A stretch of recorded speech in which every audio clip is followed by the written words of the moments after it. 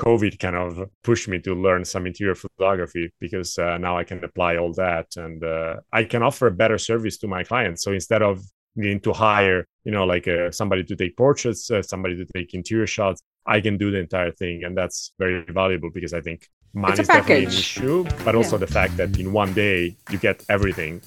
Mm-hmm. So there's there's a high degree of service, and convenience becomes also a key aspect.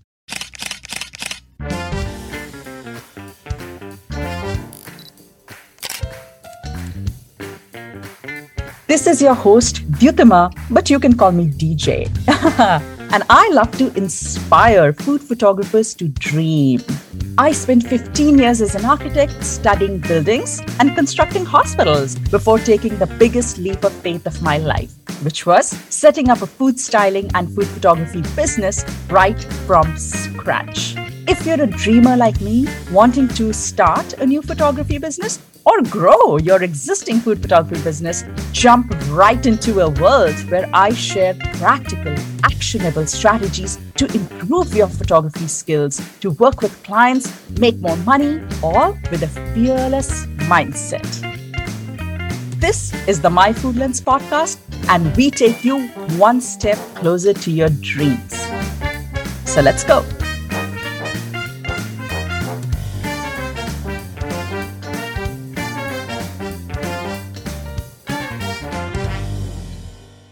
You know, one of my missions on this podcast is actually to make it very raw and real for you, to give you a true insight into things and to not have anything sugar-coated. I want you to take away a very practical aspect of food photography and the industry whenever you tune into the podcast. So that's been my mission so far.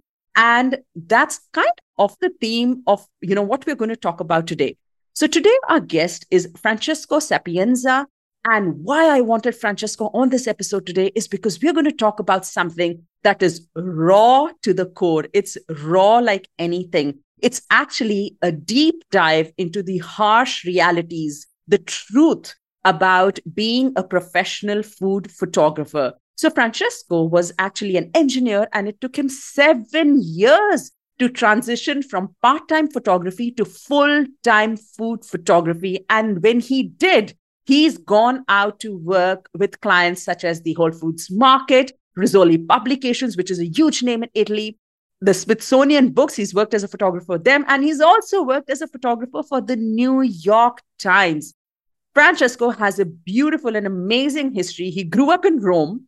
He was educated in Stockholm, and he set up his photography business in New York. Wow. What a competitive market to kind of set yourself up in, right? And that's why I think he's the perfect person to throw light on what it takes to actually set yourself up as a professional food photographer, as a commercial food photographer, what it takes to set yourself up as a business, and all the curveballs and all the hardships and all the hard realities that come your way. Francesco is going to tell us all about that and much more about how he got to work with the New York Times. So let's get started. Let's get Francesco on and let's get the ball rolling. Here we go. Hi, Francesco, and welcome to My Food Lens podcast. Such a pleasure to have you here today. Thank you so much for having me on. I've been looking forward to this. I listen to you all the time, and I think this is going to be fun. I have no doubt that it's going to be fun, because I think we're going to talk about something that our audience is going to either love or hate. But in all probability, I think they're going to love it, because this is going to give them such a good peek into the industry. So I know that we're going to show them a little bit of tough love. We're going to talk about something very serious, and we're really going to deep dive into the raw, harsh realities of being a commercial food photographer, because you and I both know that it takes more than camera skills, talent, creativity, all of that to really build a business in this industry. And so I think you have so much to contribute based on your experience. Our audience is really in for a treat. But before that, there is one more thing that we like to do on this podcast. We like to make our guests very uncomfortable. So let's make you very uncomfortable right now. All right. So before we get into the serious stuff, are you up for it? What do you think? Yeah? Should we do it? Okay. So before we get into the serious stuff, maybe you can share with us something very fun, something that your audience or our audience may not know about you. Why don't we start there? It's very fun. I'm not sure, but I can say that I've been actually doing for more than 6 months. And it's a new practice that I've been thinking about it for a while. And it's called exposure. Are you Oh, aware of what that is? no, tell us. So basically, some science and a lot of people that I follow, they talk about the benefits of actually exposing your body to cold for, I think they say that already with the 5 to 10 minutes a week, you can get benefits, health benefits. Okay, I know, And I know this. I just didn't know the word. All right, I'm so interested now. Tell me. I've always suffered from cold. I'm always on the cold side. So I always run cold. And to me, I was like, no, I'll never be able to do this. But then I kept listening to these people, and there's a lot of research behind this. And I'm like, you know what? I'm going to use my very strong ego to kind of force Yeah. me to do something that I really don't enjoy. So I said, you know what? Okay, it's May, June. It's starting to get really hot. Maybe I should start practicing now, because I know that it's also a practice. You can't just jump into a cold plunge when you're not used to it and you don't even enjoy the cold. And so I started with ending the shower with maybe 10 seconds cold water, and then 15, and then 30, and so on. And that was my practice. And now Wow. I'm at about 2 to 3 minutes No 4 times a week. way. No, and in And this when I say weather, cold, oh yeah, when I gosh. say cold, it's cold. It's the coldest water I can get out of my shower. It's probably 5 Celsius. So Yeah. what's that? 30, maybe 38 Fahrenheit, something like that. Yeah. And now over Christmas, we have a property in Jersey, and there's a lake there. And I tried for my very first time a cold plunge. So Oh, basically, I just jump in the water at the no. 33 Fahrenheit, is 1 or 2 degrees Celsius. And first time I could stay there for 15 seconds. The second day, 1 minute. And the third day, I could do 2 minutes. Wow. And that's plenty. And Yes, that's I too have to tell much. you, Yeah. the feeling afterwards is totally incredible. I never Wow. thought I would Hmm. get addicted to something like this. Wow. That is And amazing. it's such a reset for your body and mind that it's like, I wish everybody gave it a try. Yeah. It takes a little bit of adjustment Yeah. and Yeah. practice, but it's like, when those days when you wake up, maybe you're not really looking forward to things that are going to happen during that day. There's nothing really exciting. And, maybe the weather is not so nice. And you're like, you feel like kind of low. Well, go Hmm. under the shower for even Cold 1 minute, plunge. cold shower. Yeah. Oh my God. It just re-energizes you in a way Yeah. that I didn't think was possible. And so this is my It's one of amazing. this one Yeah. one thing that I incorporated into my routines, and people think I'm crazy, and No, I love it. and and I think it's fun, and it's also always a challenge, meant Hmm. psychologically speaking, because Absolutely. that's the hard part. I know I can do it, but every Yeah. time I do it, it feels cold. I Yes, don't want to yes. do it, and it's so it's it's so it's different it's for someone who lives in your part of the world versus my part of the world. You see, we cold plunge every single day because we are in the tropics, so it would be very different. But for you to be able to do that, especially in this weather, I think that is incredible. I've heard so many benefits of it. I've heard so much about this practice, and it takes a lot of willpower to be able to do it and to be able to push yourself, like you said, from 15 seconds to 2 minutes. That's incredible. And I absolutely love that you shared this right in the beginning, because this is so much about you. And, we're going to be talking about challenges and overcoming yourself and really having resilience and willpower. That's going to be a lot of what we talk about today in food photography. And when we can incorporate something so powerful in our personal lives as well, boy, you're in for a treat. So fantastic. Thank you. Thank you for sharing that.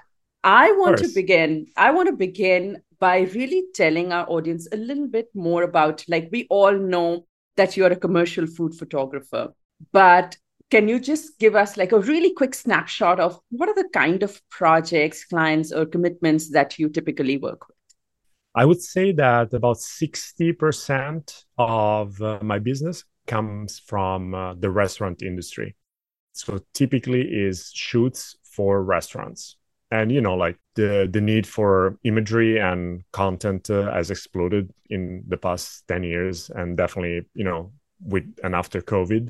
And so that's a big bulk of my business. Then there are other projects that are still within food. So culinary brands, it could be, cheese importers, or it could be a company that makes cookies. It's always food related. So it's always a culinary brand that I work with. One example would be Lavazza, Italian coffee brand, very, very big, and it's expanding in the US a lot. And I've been working with them for almost 10 years now. Wow. And so those projects are slightly different compared to going to a restaurant and taking photos of dishes and chefs and interiors. But they're equally fun, I would say. So, for example, for the cheese brand, like what kind of services, or what would be the scope of your services, if you can just tell us briefly? Definitely social media content. But very often in this case, it's more geared towards maybe e-commerce before even we go to social media. So I would say it would be product photography, and that is more towards e-commerce than editorial photography, for sure. Some of those projects are like that. So sometimes there is some styling, but very often it's very basic styling. Yeah. But there's a lot of focus on showing the product the way the client wants, of course, that to be seen. And which means that basically it's almost like taking a portrait of of an object and trying to portray it, and based on the indications and the direction that you get from the client.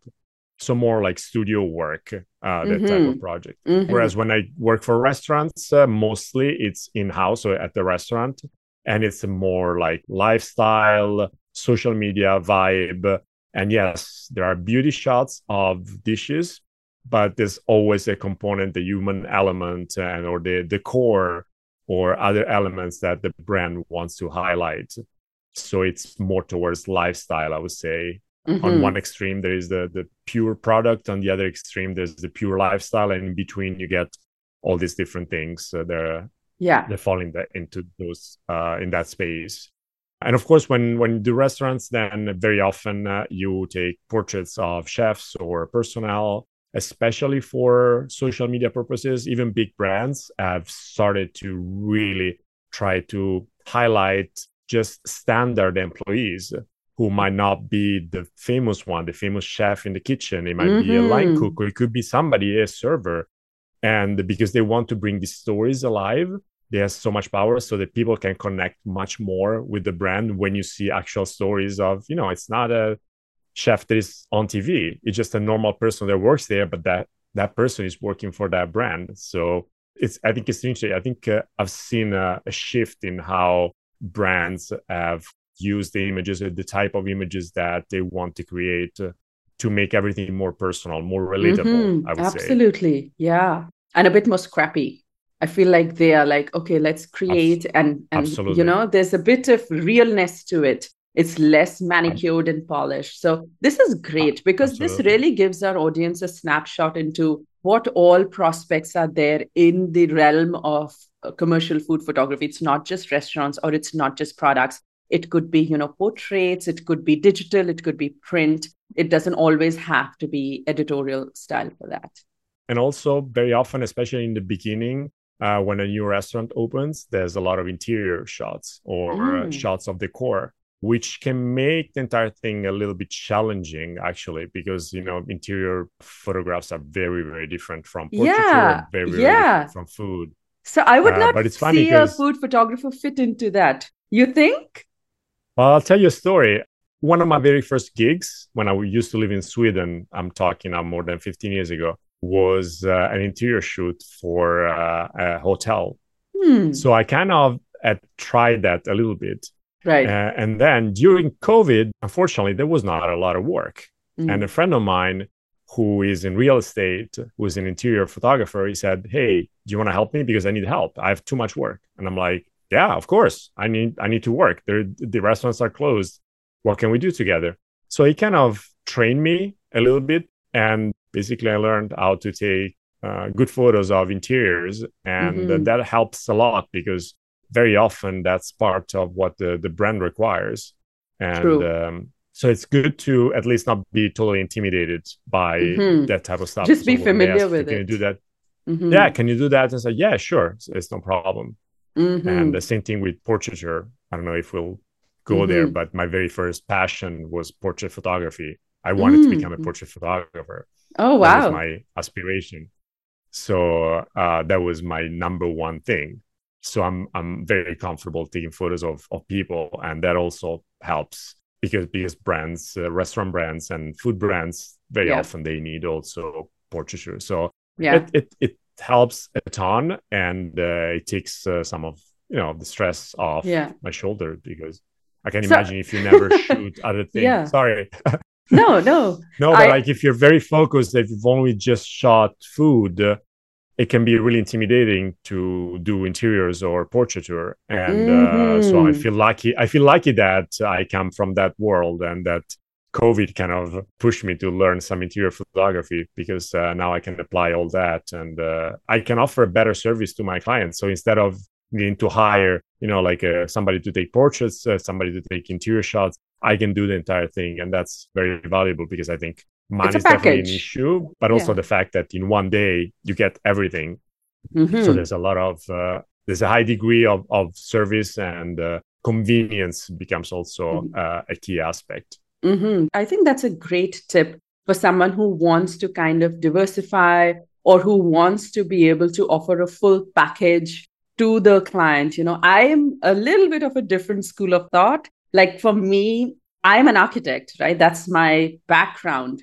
So for me, interior photography is intuitive. It just comes naturally to me. But at the same time, it's something that I choose not to do.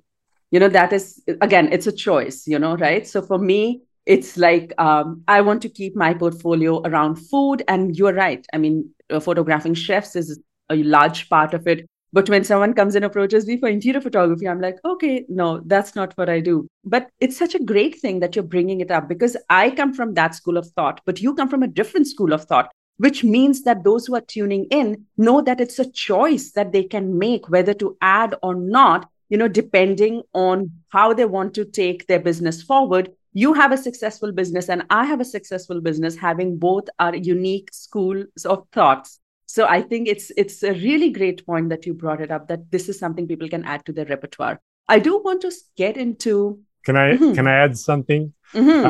Just to be clear, there are almost no interior shots in my portfolio, because I don't want to confuse people. I think that's an add-on that I can talk about if they ask, and I can send the PDF portfolio. Yeah. But if you start showing too many genres of photography, as you know, you may be the best at all of them, but people will not be able to remember your name linked to a specific thing. So excellent basically, point. It's a tool that I have in my tool belt and I can use, but I don't use it for marketing. And also, I don't want to work for real estate companies taking photos of interiors. No. That's just when a restaurant or a brand asks me, sure, I can help you, and I'm sure I can do a good job, but that's not my primary goal. Now, just to be clear, because I do agree with you that I think you need a high level of specialization in a market that is so saturated. There's no other way, because otherwise it's going to be, Francesco, wait, was he food? Was he interior? Was he portrait? Was he, and it's totally understandable that people would not be able to put you in a box. That's the way it is. So I totally agree with your approach. In fact, sorry if I digress, but one key moment in my career was when I hired a consultant to help me find clients, to help me shape my tool, to help me shape my portfolio. And the first thing he did, he looked at my stuff and he said, man, you have a good eye, but you are all over the place. Oh, wow. You have way too many photos on your portfolio, way too many genres. I would have food, I would have lifestyle, street photography, street portraits, studio portraits, interiors, events. And I said, no, not in New York. Yeah. So to your point, yes, I agree 100%. It is not possible to sustain a successful business if you're spreading yourself too thin. As much as you can be the best at all of them, it's not going to be productive. Absolutely. And to be known as an expert, you kind of have to have one niche that rises to the top. But it's a great point to have add-ons that, the client has an option to take up. So, Francesco, I want to get into the business side because I'm very intrigued by, this, you were dipping your toes into, you always wanted to be a portrait photographer. You loved interior photography. Like, it sounds like you were there in the photography realm. But tell me about food photography. Most of our audience that's listening in right now, they are food photographers. So tell us a little bit, like when you did start a food photography business, let's say you hired this consultant and it came to a point where you had to pick down one niche and you picked food. So what did starting a food photography business really mean to you? That business side, what did that business mean to you? And what did you think that you needed to begin to set up that business? Did it turn out to be something else when you started setting up? Give us a snapshot of that. I have a background in engineering. So I was 35 when I decided to quit my job and try to become a professional photographer. But at the same time, I didn't want to become a starving artist, borrowing a couch to sleep at night or sharing an apartment with, 5 other people. I didn't want to do that. I think it's totally respectable. Sorry. I just want to ask, tell us if you had any family commitments at that time. At 35, did you have a family and did you have responsibilities? I lived in Sweden still, and I didn't have a family. And of course, that played a huge role. I was free. Yeah. I had saved up some money from my career in engineering. And basically, the biggest challenge was facing people and facing family who did not want me to do that. Story of our lives. a few people encouraged me, but almost all the Italian friends tried to talk me out of it. Swedish friends, they encouraged me a lot. And some Italian close friends, they also encouraged me because they knew me and they kind of trusted me. But that was the first big hurdle, I would say. So I decided that, you know what? There are a lot of people who have 2 jobs, They want to make it as an actor, as a dancer, as whatever. And they work different jobs. And they sustain their passion with income coming from something else while they grow their own business. And while they cultivate their passion, while they become good, and so on. So I decided that that's what I would do. And even if it would take years to, detach myself from engineering, I'm patient. I'm not in a hurry. So I decided to phase out basically my engineering career very slowly by keeping assignments as a consultant and then basically learning the craft of photography, learning the business without having the stress to pay the bills with photography. Because at the end of the day, I was sure that if photography becomes another job, meaning that I have to photograph things that I'm not interested in, then there is no point. Then I can stay an engineer, have a very easy life, very easy, because I was very successful. Yeah. And I think that part was the key part in my change because I was aware of that. So I'm going to try and change, but not for any type of photography. I want to do, at that time, it was portraiture. And then it changed, but the passion for what I'm shooting when I'm shooting food is exactly the same as for portraiture. So what I'm trying to say is that it was a very it was a slow process. It was very intentional, very slow. It took me 7 years. Interesting. And that allowed me not only to learn the business, but also to have very little stress about, just jumping and not knowing what's underneath. But this is so different. Like, I feel, Francesco, so many people don't have that patience to wait for 7 years to transition, right? That was a long game that you played. Wow.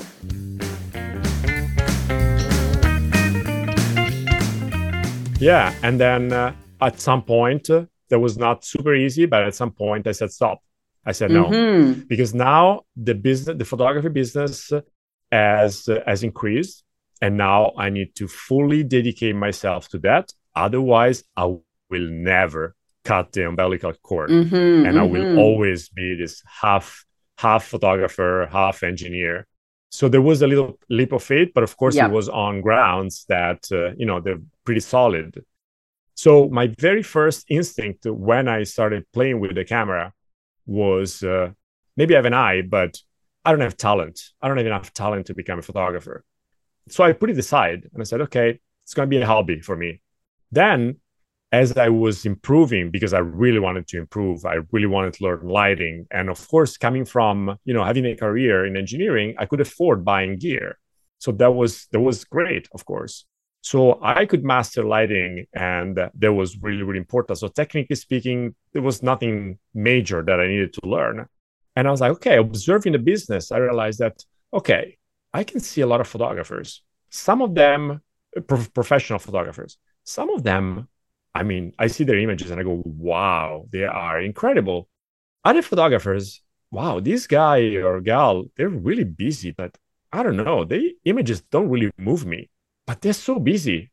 So my question was, is there something else that actually needs to be in place in order to have a successful photography business? And my own answer was, yes, I think there's more. I think, in fact, that being able to take good photos is probably a much smaller part compared to the rest of the business. True. Love it. Yes. Yes, of course, there are technical difficulties, but you can learn. You can learn strobes. You can learn continuous light. You can learn different cameras and lenses and programs and apps. That you can learn if you want to. The business is a little bit more difficult because every person is different. And every person approaches things differently. And every person deals with, for example, rejection differently. So I was like, and I thought that networking was really key. And then I look at the business basically from the outside and try to compare it to other businesses. And coming from engineering, I had some business background also. So it's like, okay, what parts go into a business? Yes, that's the final product. But what about all the rest? And I was like, I think I could have a shot at this. So that's where I came from. Not because I thought I was great at taking photos. Not at all. But I thought I can be good enough at taking photos. So that was my reasoning. That was my approach. And it doesn't matter that I wanted to start with portraiture because it's still photography. It's still, even if the final product is different in terms of genre, but the process is very, very similar. Then, of course, the approaches for marketing and for building your brand might be slightly different. But still, we're talking about a business that has a final product, and the actual act of creating the images is relatively small compared to the huge part that people don't see, the iceberg, the part under the water. Nobody sees that until they start. And so that was where I came from. Yeah, I love it. If I had to tell you the big challenge, I'm going to shock you, of course. Nobody says this, but the big challenge was pricing. Pricing was the very big challenge. And linked to that, there was dealing with rejection. Yeah. That was another big one. And they are kind of connected to some extent, because, of course, if somebody doesn't want to pay you because they think you're too expensive, well, to some extent, you feel rejected. And it doesn't matter that, it's just a business. No, it's very personal because it's your creation. So if they don't like what you create, they don't like you. So I think that was really hard. And that I said that goes together with pricing because, of course, you need to find a sweet spot. You need to, price yourself so that you're happy with what you get for the work that you put into the project. Yes. But at the same time, you cannot become extravagant in your demands because then you will not have clients. And navigating that part, I think, was really, really hard. to some Mm-hmm. extent is still a little bit hard. I mean, it's a lot more under control now because I set some rules and I've decided what I want to be to my brand to be about, what I want my services to be about. So I'm standing on much stronger ground, but it's just a question. And you go like, okay, should I ask for more? Or I think this is way too much for them. I still want to work with them. What do we do? So that kind of thinking is still there. And I think it's good because I think you need to develop, you need to evolve with how, markets change. Yeah. And even if you just think about, what happened with COVID, and after COVID, try and go to a restaurant and ask for the same money that you asked before, even big restaurants, very hard to get that. So you Mm-hmm. need to find other ways to try and make it work without damaging your brand. Yeah. Yeah. And I think when you say so, this, you're speaking for so many photographers who step into oh, the I'm sure. market. Pricing is like the number one question mark. And then also, where's that fine line balance? Like first you come up with a number and then you receive a no for putting that number out, and then to be able to deal with that internally. That is what makes a business a business. But Francesco, tell us a Yeah. little bit like, I want to go back to, you said that you realized that setting up a business was more than just taking photos or being creative or having gear or doing all of that. For you, networking, marketing, all of those things Yes. really rose up to the top. And that is 100% true. I cannot agree more with you that having those connections and having that word out in the market is everything. So I want to get into a little bit of that. I want to ask you, how did you, so because networking and marketing came up as rose up to the top for you as setting up a business, how did you market yourself? How did you market your services? What is it that you did? You said, I know what my skills are, but I need to get the word out. So what were the steps that you took to market your services? So I look at the big names in food photography and saw that almost all of them had an agent. So I was like, okay, let's go get an agent. Mm-hmm. And And it you could sounded afford so, one. You could afford one. it sounds so easy. Like, okay, you get an agent, they find work for you. Mm-hmm. And it's not really like that. But I started researching. And basically, I came up with a list of all the agencies, in New York who that represented photographers, and started reaching out to them. And I think I got maybe a couple of meetings with some of these agencies, but not anymore. And it was pretty discouraging to see that you don't even get a response. Oh, wow. When I went to those meetings, they said, yeah, they gave me feedback on my portfolio, which was great, absolutely. So very grateful for people who took their time to meet with me. But I also realized that maybe the agent is not really, or at least when I started looking at this with maybe 8 years ago, 7 years ago, something like that, the agent maybe is not really the person that actually helps you grow and kind of cultivate your talent, or helps you cultivate your talent. Maybe they want somebody who's already very renowned Mm. and already has a lot of business, because in many cases, they start taking a cut out of your existing business. So in many cases, I'm Mm. not saying they all do it. Mm. Anyway, while I was looking for this agent, I bumped into one consultant that used to be a rep, an agent for Mm-hmm. photographers. Mm-hmm. And he said, I can help you. I can do your edits. And I'm like, what is that? Basically, an agent is somebody who represents you. That's what I guess they call reps as well. And basically, depending on the deal you have, clients negotiate directly with the agent, and the agent then has an agreement with you, and they take a percentage of your work and all that. But you are part of, you're under their umbrella, so to speak. So I guess they, to some extent, help you also pitch, but they do some work in pitching for you once you have agreed with them, what you would like to be paid, what kind of work you want to do, and etc. But then there Mm-hmm. are other people, other professionals who are consultants, who might just help a photographer, for example, create a good edit, a good portfolio edit. Or help them with marketing strategies or with contacts and so on. Right. So as I was looking for agents, because I wanted the easy way out, I want somebody who just, signs me up. Yes. And then I start getting work with no work on my end. That's what I wanted. Of course, who doesn't want that? So I bumped into this guy, and he used to be a rep. And at that point in time, he did consultancy for photographers. And he said, yeah, I can do your portfolio edits and help you basically shape your material, your portfolio, so that it becomes more appealing and more clear to the clients. And that's when I realized that I needed to specialize way more than I was doing. But that's the guy who told me, you have a great eye, but you're all over the place. You cannot have a portfolio that looks like this. So first thing he did is like, okay, what do you want to shoot? And I said, food and portraiture. I said, okay, fine. So he created 2 portfolios, 2 edits, one for food, one for portraiture. And at that point, we were happy enough that, I had 2 genres, but, there was some overlapping because of the chefs and things like those. So I was pretty happy. And then I asked him, okay, how do I get clients? And he said, well, I can connect you with some people, but I don't have a list that you can access. I don't even have it myself. But there is a company that actually sells lists. Ooh. And this company, I can name them. It doesn't really matter. It's called Agency Access.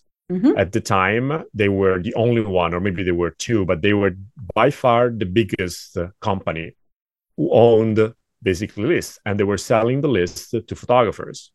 On top of that, they would also sell marketing services to photographers. So they could create campaigns for you. And so I got in touch with these people, and it was quite pricey. I don't remember how much, but it was several $1,000s per year you would pay. But the consultant told me, I think you should just buy the list and then do the rest yourself. And so I subscribed to the services. And then after a while, I realized that, okay, no, I'm not able to do this. I need more help. So I actually hired this company to do also my campaigns. Okay. And basically they would help you create a small portfolio. They would create prints, postcards to send to specific clients. And then they would also create lists. Because imagine these people, they have a list for the entire world, I think. So unless you start... it's a global list. It's not just... Yeah, totally global. Oh, wow. At least it used to be. I haven't been in touch with them for at least 5 years, so I wouldn't know now. But the thing is that, it's just a huge list. So you need to kind of filter it so that you find the right people to contact. And so basically we started doing some campaigns. And I also started reaching out to some key persons personally by just using the email that I found. And I didn't get any big job directly from these activities, but from 2 relatively small jobs, I got huge jobs afterwards. So one was an editorial with a portrait of a big manager at JP Morgan Chase, the bank. Nice. So I think the editorial was like $300. But then this guy really liked me. Yeah. And I connected with him, and then I shot for them for like 3 years.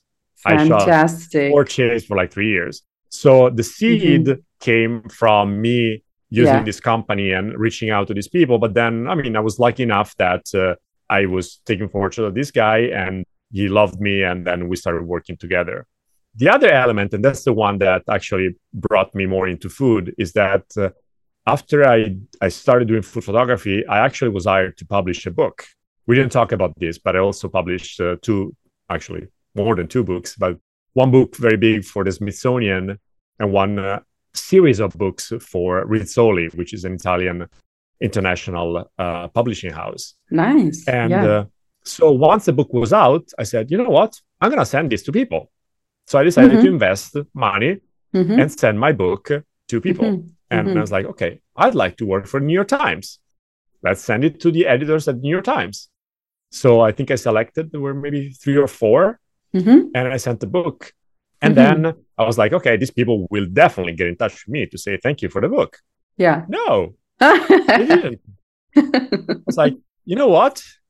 I don't like this. That's the tough part. Yeah. So I'm Yeah. like, I can't believe that I send you a book and you don't even answer me. So I start calling them. Hmm. And I called this lady up and, hi, Look it's at Francesco. you going at it, Did not you giving up. I like did it. you did you get my book? And she goes like, oh yeah, I loved it. Oh wow.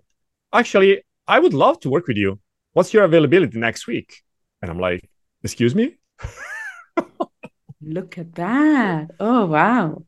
Mm. So this photo editor at the New York Times started giving me work like Yeah. twice a month at least.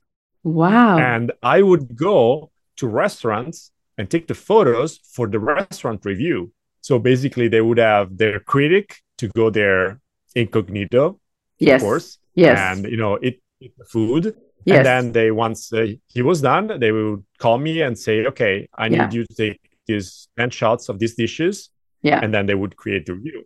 And that was my door to the restaurant industry. Yeah. I just wanted to work these gigs for the New York Times. I didn't realize that I was getting in Yes. touch, Yeah. hands on, Yeah. like doing a project with these big restaurants or smaller restaurants. And I didn't realize how powerful that was because Mm-hmm. actually shortly after that, I started working with some of these restaurants myself because Fabulous. they like the way I shot the images. They like the way I approached the photo shoot, even though they were not my client directly because I was shooting for the Times. But still, I was treating them as clients because I want them to be happy with the way I carry myself, the way I Of communicate, course. the way I create the images, and also the short time it took me to create the images, the way I could roll with the punches, because in a restaurant, especially when it's operational, so there are clients sitting there eating and you're there taking photos, you need to be able to handle yourself Yeah. and be able to be on top of the situation. So I got several clients. One client I still work for today, Fabulous. Gramercy Yeah. Tavern, one of the biggest restaurants, the most famous restaurants in New York. Oh, I still work with wow. them Wow. and I think I shot for them in 2016 Mm-hmm. for the New York Times. And so that was the real door into Yeah.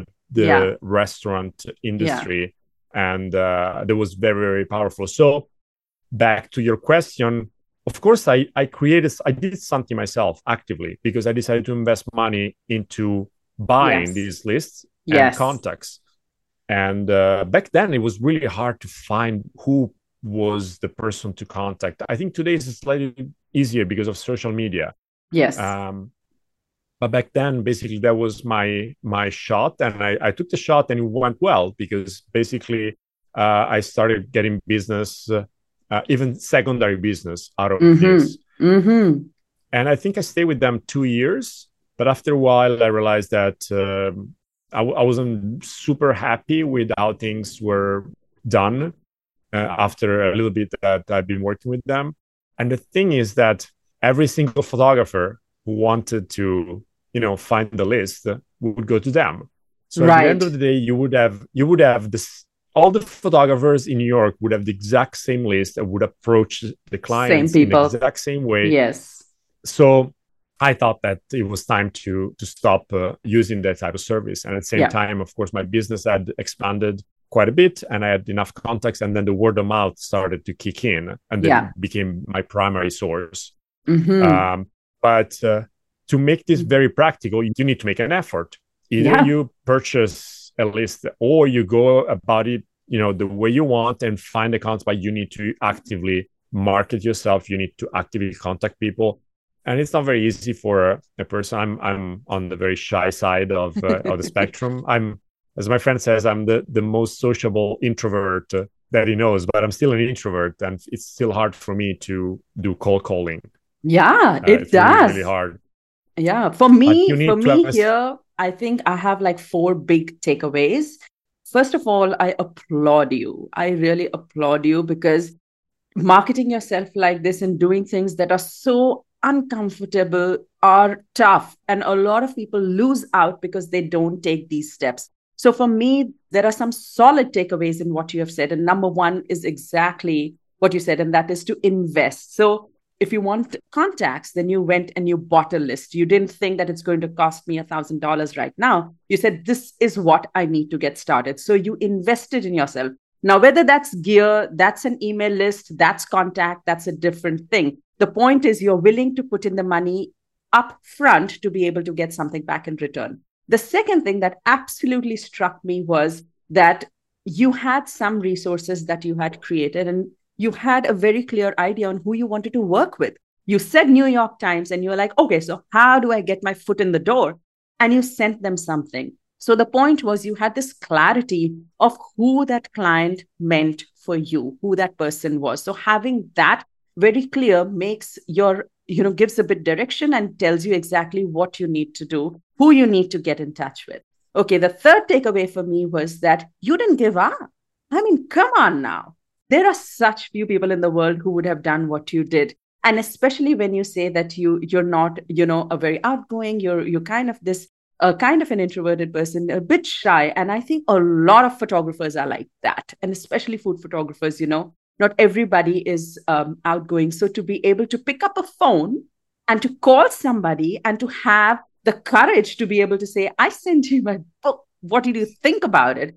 That is something else. I feel like so many of us give up at that step, especially when we are cold pitching and emailing. We don't realize that the person on the other side might be busy and, there might be another reason why they have not replied to us other than just saying no. So for me, that takeaway is huge, that you did not give up and you went at it. And the fourth big one is that when you got your foot in the door, you made sure you delivered such an exceptional experience that anyone who worked with you wanted to work only with you. And so that step of that first gig that you got of going in with another person into the restaurant, shooting along with them, you made it your own. What a success story that is, to be shooting for a top restaurant in a city like New York, from 2016 to 24, that's what, like 8 years now. What a success story. So for me, these are like the biggest takeaways that food photographers tuning in now, who's wanting to make something out of their business, is, for them to really learn and understand that it's all possible. You just have to keep going at it. So I want to dive into another big thing that you mentioned, and that is pricing. That one was another challenge that rose up to the top. And you said, oh, I didn't know how to price. And when I priced, I was trying to find that fine balance. So can you talk about, we all go through this challenge and we all find a way to kind of come up with a number that works for us, that works for the market that we are in. But can you leave our audience with maybe some tips on what kind of an approach they can adopt if they want to come up with a competitive price for their services?